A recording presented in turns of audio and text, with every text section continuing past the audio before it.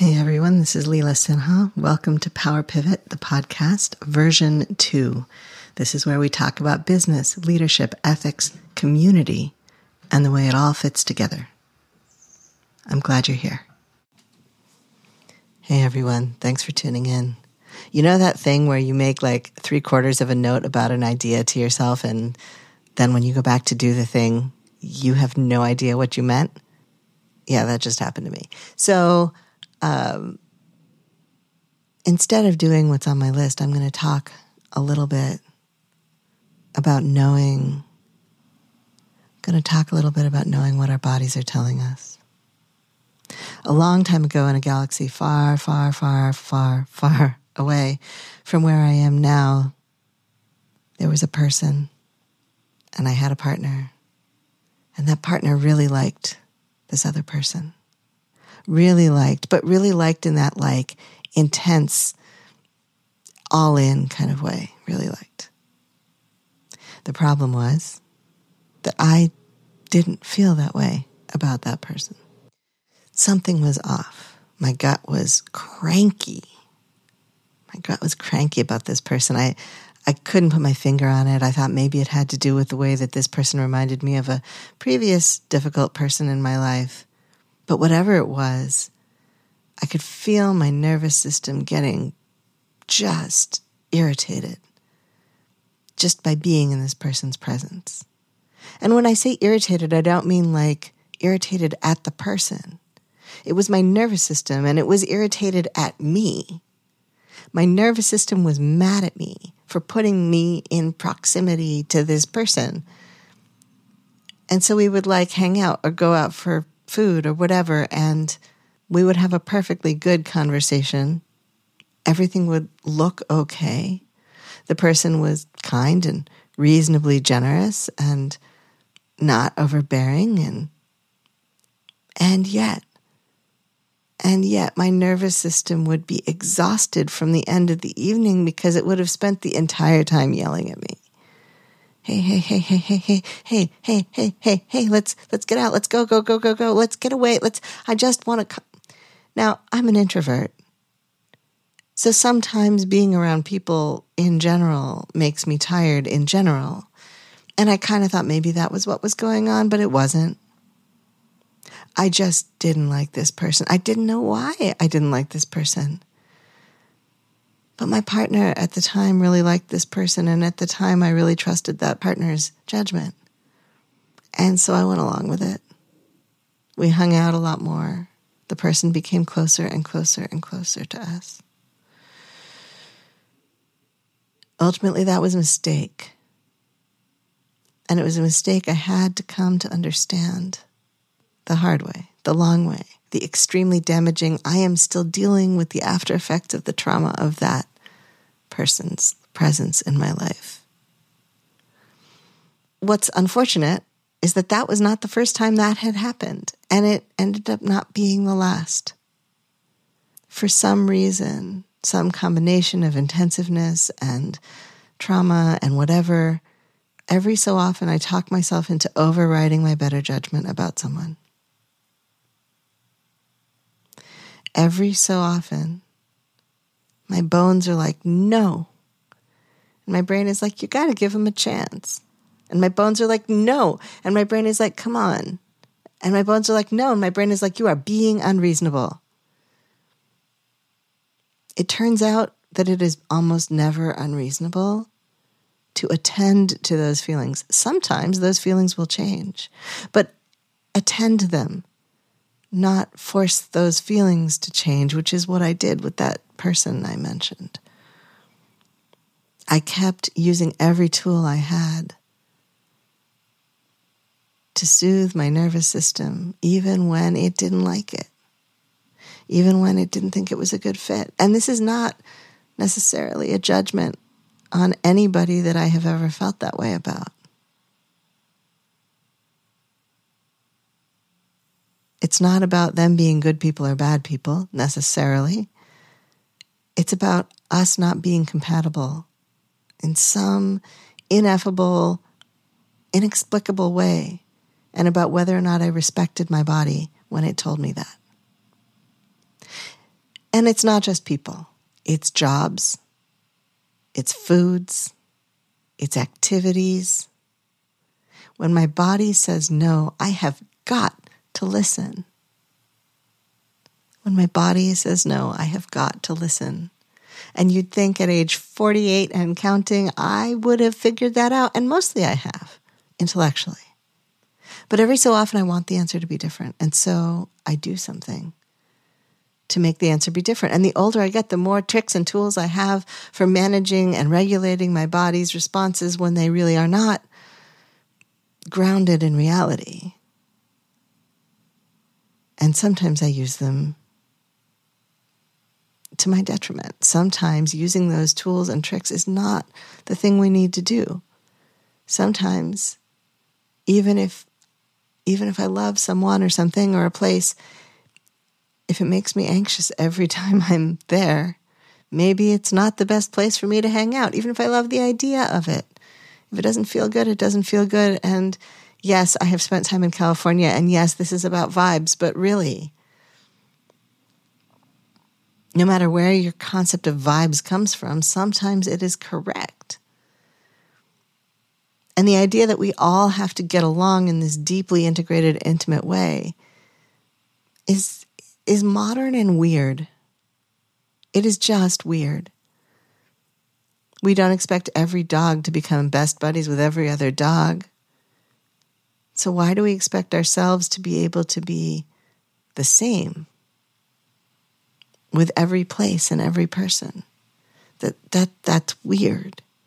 And yet, even though we don't say we expect it, of course people have favorite places, blah, blah, blah, blah, blah.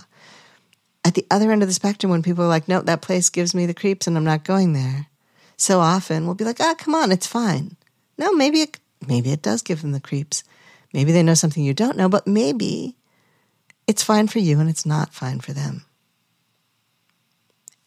And then we do it to ourselves. Oh, it's fine. It should be fine. It's okay. No, it's not okay. It's not okay. And sometimes we don't know what to do next, especially if there's any kind of long-term or geographic or situational connection. Being like, I don't want to get any closer. I don't want to do any more. That place is fine to go to once a month, but I am not interested in going there once a week or every day. Okay. Then don't. Years and years ago, when I was starting to learn about explicit consent, and really when our entire culture was starting to name and integrate the idea of explicit consent, years and years ago, we started saying no is a complete sentence. And I know that's not technically true. Grammatically, no is not a complete sentence. And yet, what we meant was you don't have to explain your no. You don't have to explain your refusal. And that is true. And the number of times in our cultures and societies we make that less true, especially for people who are assigned female at birth, especially for people who present feminine, femme, or who are read as women. No is still a complete sentence. No is a complete sentence. All you have to say is no, I don't want to. That's enough. No, I'm not going to. I'm not available for that. No. Just no. It's a weird practice to say no without giving an explanation. When your congregation says, will you volunteer for this? And you say, no, I'm not available for that. That's it. That's the whole sentence. And what I try to tell congregations when I work with them and other organizations that work with volunteers is that when somebody says no, you don't pressure them to say yes. Because that is teaching us to override our intuitive sense of what we can and can't do, what we are and aren't available for. And that leads to bad experiences for everyone. And that is also how you burn out volunteers and teach people disrespect. And that is not what we're about. But it also happens within us. We need to respect ourselves enough that when we say no, we mean it. Now, sometimes it's a complicated conversation. If you've ever done internal family systems parts work, you'll feel that complication. Sometimes it's weird. Sometimes it's hard. Sometimes it doesn't make any sense. Sometimes, it's, I want to go for a walk, but I don't want to go for a walk, but I want to go for a walk, but I don't want to go for a walk. In case you can't tell, this is something that happens in my head a lot. And if that conversation is happening, then maybe I do need to override the no, because there's also a very compelling yes. And either we're doing it or not doing it, we have to make a decision. Sometimes there's a compromise. Sometimes we'll do something else with our body. We'll go out in the garden. We'll exercise. We'll something. We'll walk to the shops. I used to do this when I lived in Berkeley. We'll walk to the shops and we'll get our groceries, and then we'll be running an errand, but we'll also go for a walk. And somehow that was more acceptable. I don't know. So sometimes it's complicated. Sometimes the conversation is nuanced. But if there is that deep, nagging no, that's okay. No can be a complete sentence. We can respect ourselves and the people around us when they say no, they're not doing something. We can say, as we often teach in the sexuality education world, thank you for taking care of yourself. And mean it. And mean it. I mean, we can say it as rote if that's all we've got, but we can mean it. Thank you for taking care of yourself. Today, what is your body saying? We can mean it. Thank you for taking care of yourself. Today, right now, what do you need to say no to? What is your body saying no to? Deep, viscerally, not just a little cranky, I don't feel like it, that's different. What is your body actually telling you no about? What happens if you respect that? What happens if you listen? Now, I want to end here, but I also know from years and years and years of teaching this stuff that someone's going to say, but I can't. It's critical stuff that has to get done. If that is the case,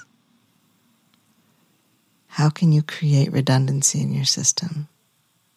Not in your internal system, but in your external system.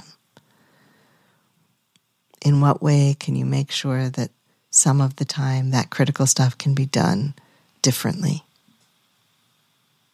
And when I ask that question, so many people heartbreakingly say, I don't have anybody. I don't have any resources. I can't afford to hire someone, and I can't ask anyone around me to do it.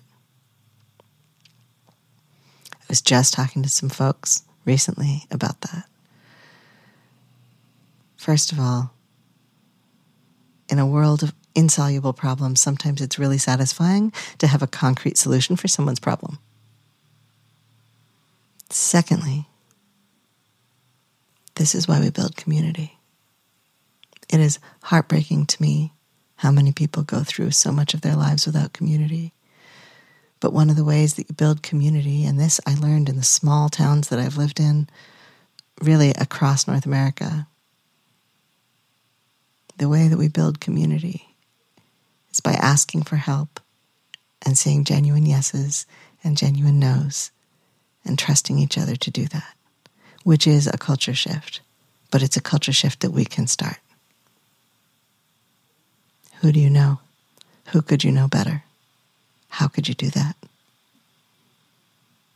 How can we love and respect and connect with each other? And when our bodies say yes, say yes. And when our bodies say no, say no. Thanks for tuning in. Talk with you soon.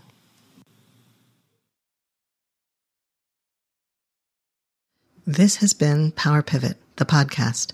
I'm your host, Leela Sinha. Thank you for listening. I offer gratitude for the earth and sky and the support and care of many who cross my path. Our post-production assistance is provided by William Jameson, and you can find him at jamesonav.net. You can find more of me and my work, including leadership consulting and keynotes, at intensivesinstitute.com.